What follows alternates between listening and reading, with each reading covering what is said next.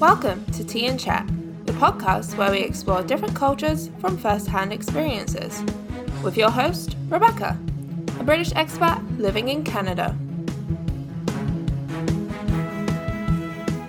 Welcome to today's episode. Today I have one of my lovely students on the podcast. Her name is Celine. She's from France and living in the USA. She just recently had a baby there with her military husband and spent her time studying to work in occupational rehabilitation remotely from the University of Derby in the UK.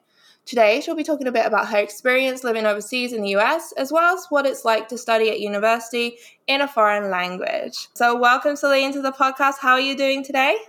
I'm fine, Rebecca. Thank you. Thank you for having me.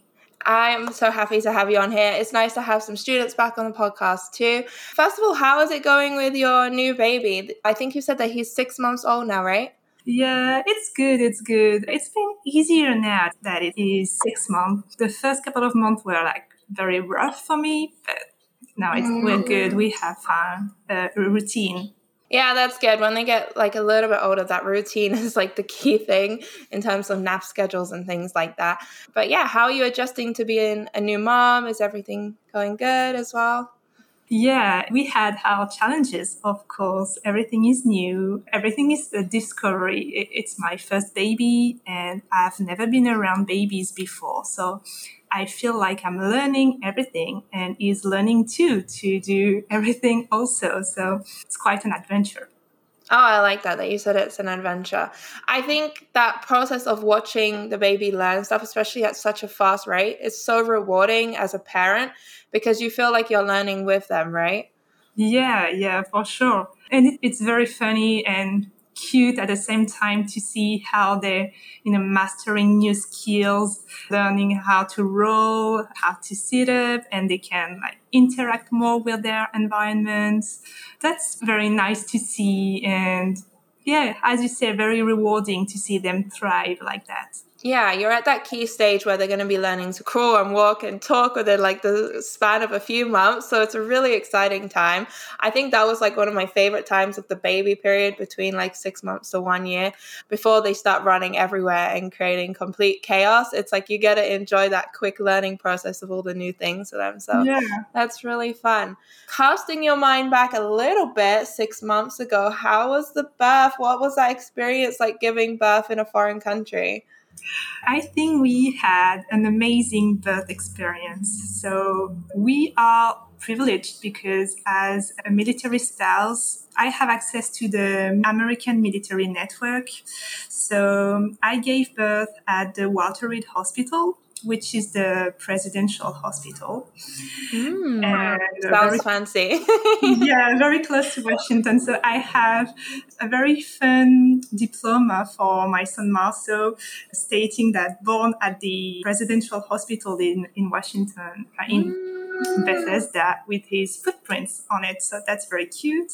That's so nice. It's a kind of certificate. It looks very nice. I didn't get that. Where's my baby certificate? That was very, very nice. So we were in a very small ward with only, I think, 6 women that night.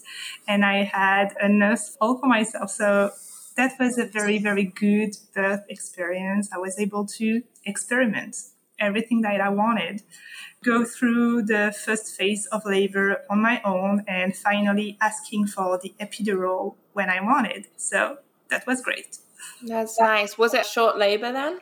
Quite short. So actually, to get more into details, I was induced. So the first phase took a long time, but my water broke around 2 a.m. and Marceau was there at 7. So it was pretty quick.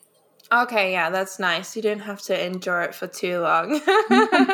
Yeah. I'm quite unfortunate that I feel like my labors were really long, but maybe it's in my mind.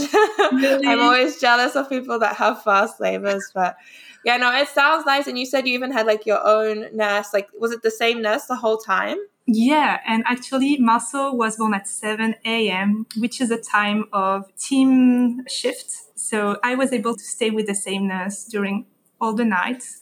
So that was great. I don't know about the UK or Canada, but in France, usually you give birth in labor room, which is not your own room in the hospital. But at the Walter Reed, I was able to stay in the same room for the first part of labor, delivering, and then the stay at the hospital afterwards, the 3 days So the afterwards. whole process was in one room? Yeah. And you said it was a private room too, right? It was a private room. My husband was able to sleep with me. So it was a great birth experience. Yeah, it sounds really nice. Well, I'm happy to hear that because you do hear a lot of different birth experience. So I'm happy that yours is really positive. Yeah, just to compare in terms of like Canada and the UK, it's actually different. Like even in Canada, because I moved province, the experience was actually very different from one province to another. And maybe it would be the same, like obviously between hospitals in America and between states in America, I would imagine as well. But like in Ontario, I had a midwife. So she came with me and she stayed with me the whole time. And that was a very long time. So she must have been so tired because I woke her up in the middle of the night. But then when I came to Alberta here, I didn't get to get the midwife because the waiting list was so long. And I had so many different nurses between like 12-hour period. I had like more than 5 different nurses. It was not nice actually. And I was sad because the first nurses I got were really nice and gradually they got more and more grumpy. And I'm like, no, like we're getting closer to the labor. I want them to get nicer, not to get like more mean. So yeah, that kind of happened. And then in addition to that, in Ontario, I had the private room. Like you said, I was still moved. You still give birth in one room and then recover in another, but it was still a large private room for free, of course, here in Canada. But in Alberta, it was shared rooms. So it was only one other woman, but of course, it's not so comfortable. The lights are always on. You can't really rest or sleep when you can hear someone else next door. So yeah, a little bit different.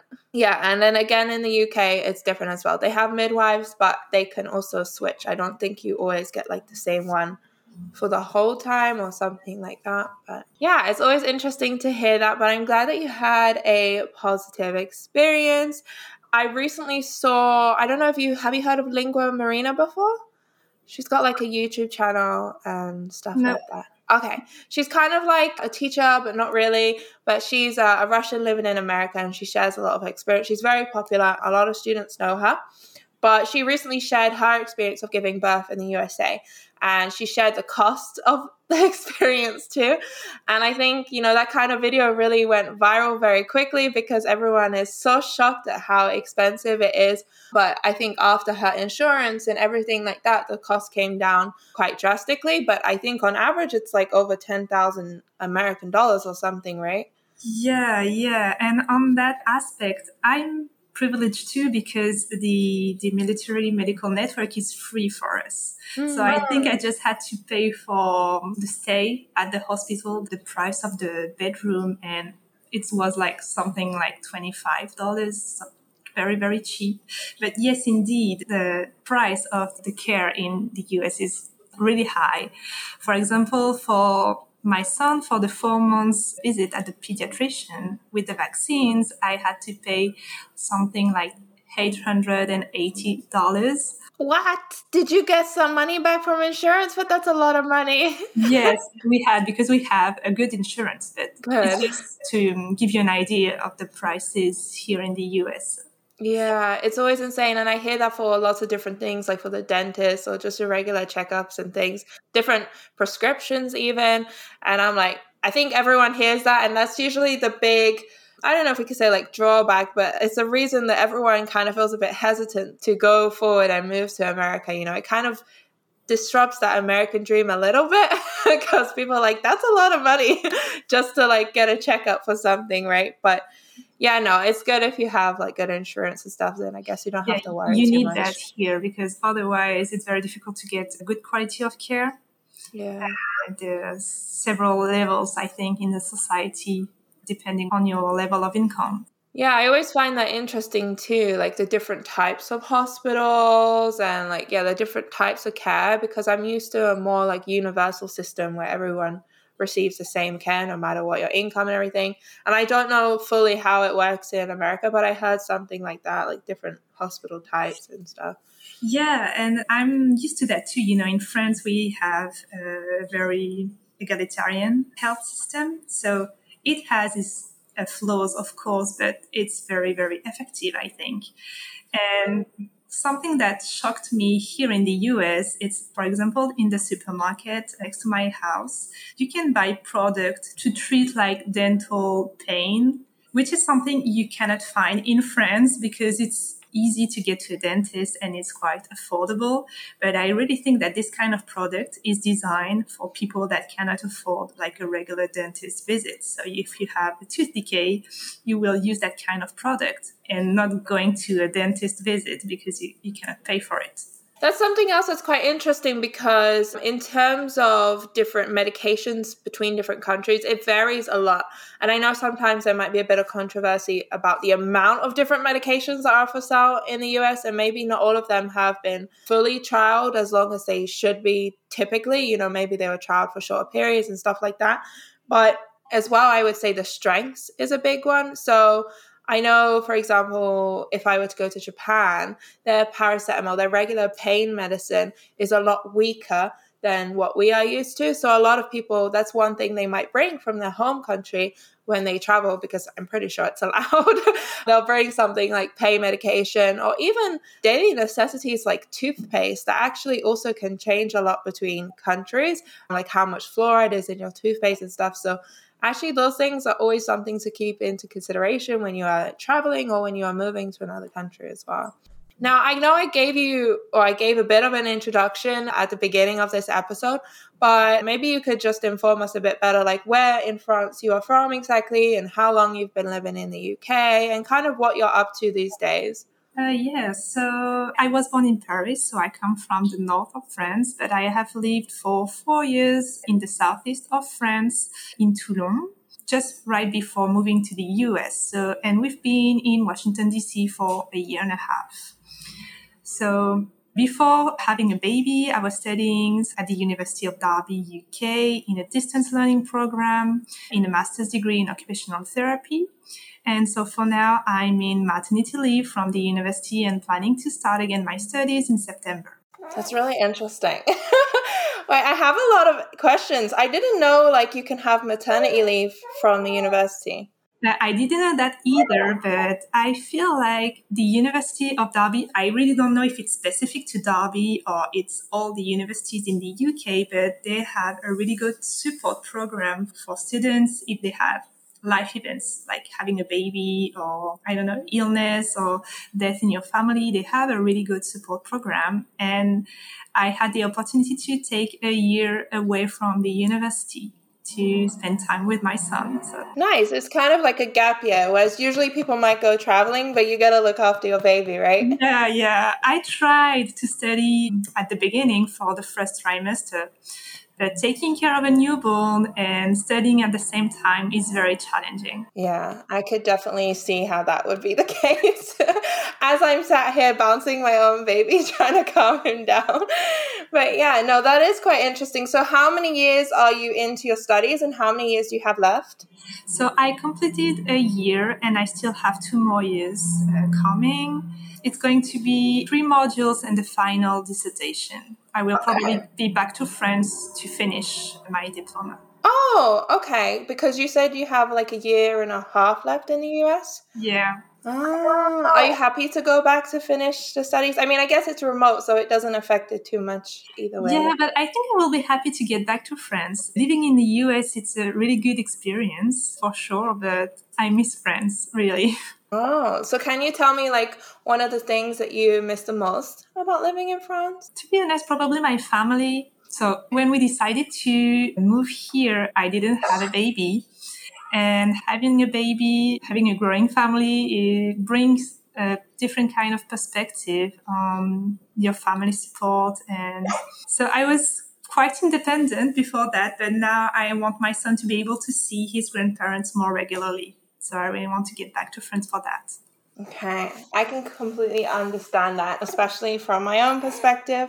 Obviously, all of my family is also overseas, but even my family now that's in Canada, because we've recently moved, we are quite far from them too. But having a newborn, I realized I forgot how difficult it is, I guess. And I'm like, damn, I wish my mother-in-law was here with me, because that can definitely be a big help.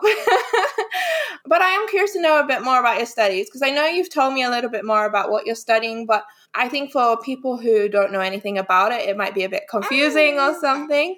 But yeah, if you could tell us a bit more like why you chose to study remotely with a British university, and also what you hope to do once you complete your studies. Okay, so there had been like two main reasons why I choose this university. The first reason was the program. So when I decided to do that program, I was still working in France, not really sure that I was moving to the US. So this program is designed for occupational therapists that are working. So it's a way to reflect more about your professional practice and have a wider perspective on communities, for example, on public health. So it's a way to deepen your professional reasoning in your day-to-day practice. And the second reason is more a practical one, because so I looked into American universities, but the price of studies there's no comparison with the price of studies in the UK. So it's through the roof. Completely. So it was easier for me as a member of the European Union to study in the UK in terms of price and accessibility of programs. So could you tell us a little bit about what you plan to do afterwards and why you've chosen to take this direction with your career? So after that, I want to use my degree to maybe work more in care coordination. So the master's degree level helps to work more in the management of healthcare teams. So my field of practice is with people with dementia. So I used to work in nursing homes. And yeah, my purpose is to work in health coordination and to build projects in that field. So that's why I wanted to get a master's degree. But you want to continue in that same field, like working with people with dementia? Yeah, it's really something that I like. It is so interesting. I mean, I think it's a very interesting illness. Obviously, it's one that we still don't know a whole lot about, but there is a lot more research these days about it, right? And I didn't even really know that about you, because I know you've spoken a bit about your studies before and everything, but maybe I forgot now. It's been a while. But I do think that's quite an interesting direction to take, is for sure. And it's something that, like I said, I feel like a lot of people interested in, because it might be close to their home as well, like something that they might have had to go through or deal with as well for their grandparents and stuff. So yeah, I'm glad that you're doing something really useful. Not to disregard other things, but this is like, whenever it's something in the medical field, everyone's like obviously really grateful these days for those kind of jobs. So it's a very interesting field of practice, to be honest. And rewarding, very rewarding, I would imagine. Yeah. Yeah. Okay. So studying again in a UK university, and obviously that means you're studying in English. Did that pose any issues for you, or was it all easygoing? Oh, no, I needed to practice and to work a lot, because before starting this project of getting back to my studies in the university, I couldn't speak a word of English. Oh, wow. So obviously, I had English classes in high school, but I was a very, very bad student. So I needed to learn again to speak English. So I worked a lot to be able to just get inside the university, because you need to reach a level in language. So I prepared for the IELTS exam, so for a year. And due to the pandemics, I couldn't take the exam because there was no session due to the pandemic. So I took the TOEFL instead. Oh, okay. So you had the option at least to do one or the other. Yeah, so it was a decision from the university, because normally it's the IELTS, but due to the impossibility for students just to take the exam, they agreed to be able to take other language tests. Sorry, it's my son. I love it. It's like a mother's meeting here. We're going to have both the babies also being interviewed in the podcast. Except yours looks so happy. I love it. It's very talkative, so he wants to comment. But yeah, so that is definitely a big challenge, not knowing like a word of English, or, not being able to communicate in English, and making that decision. Do you know what? I'm still going to study in English.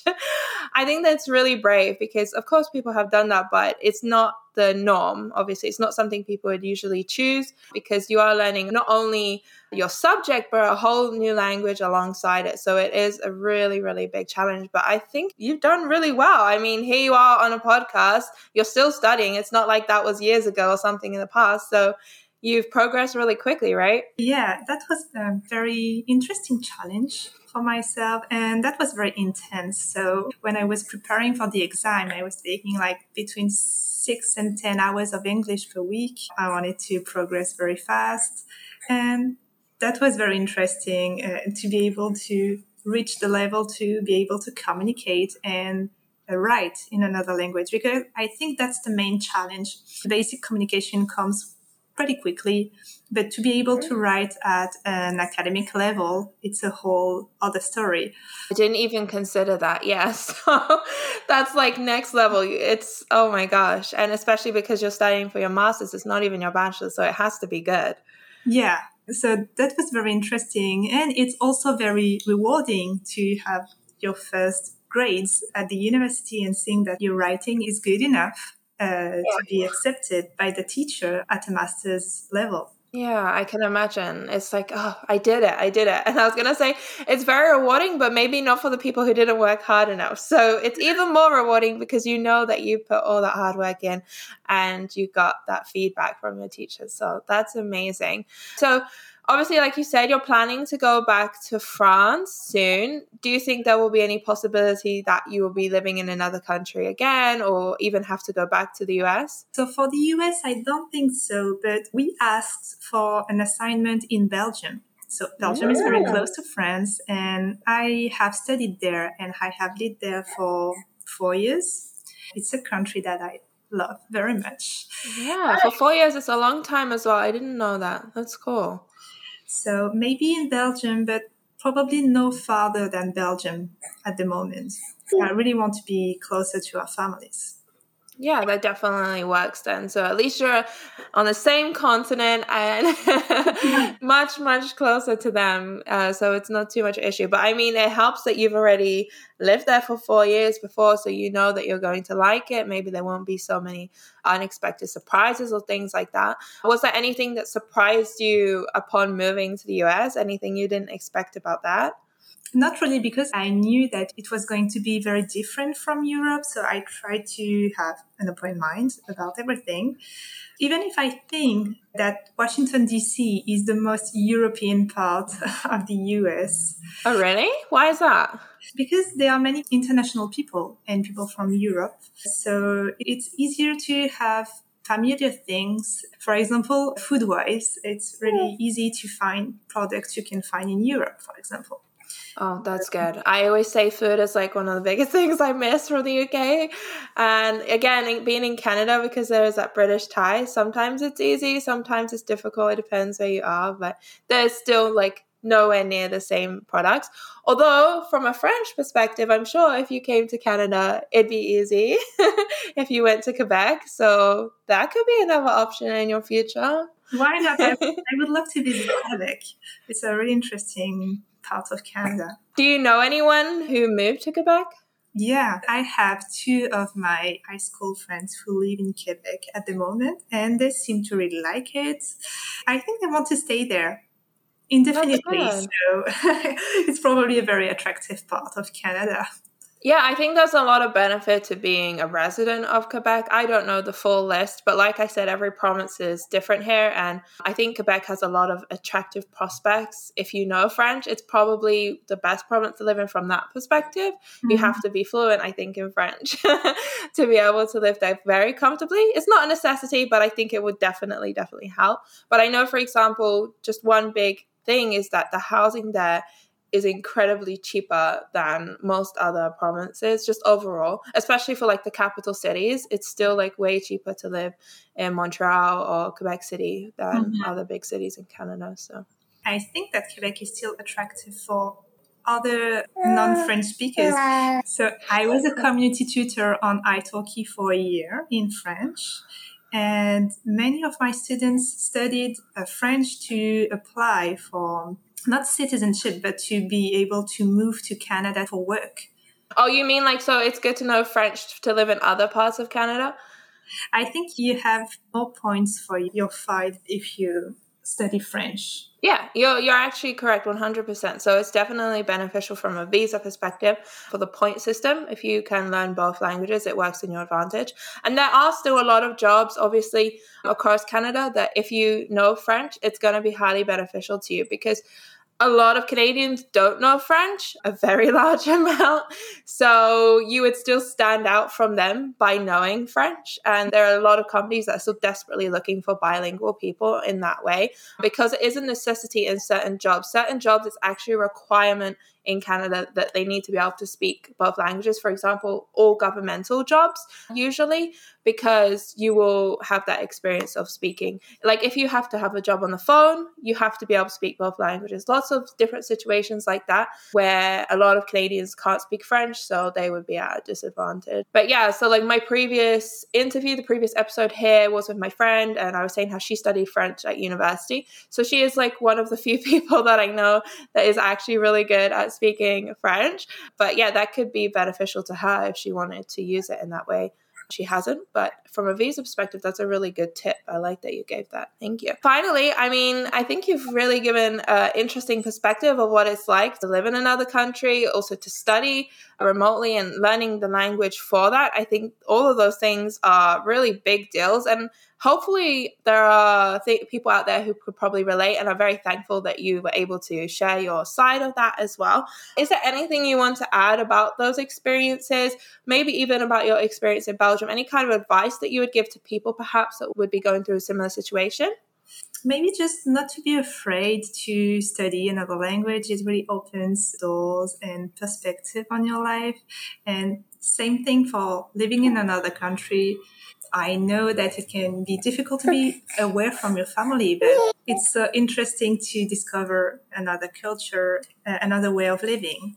So go for it if you have the opportunity. I like that. Go for it if you have the opportunity. And there are many opportunities in this day and age. So don't make excuses at the same time.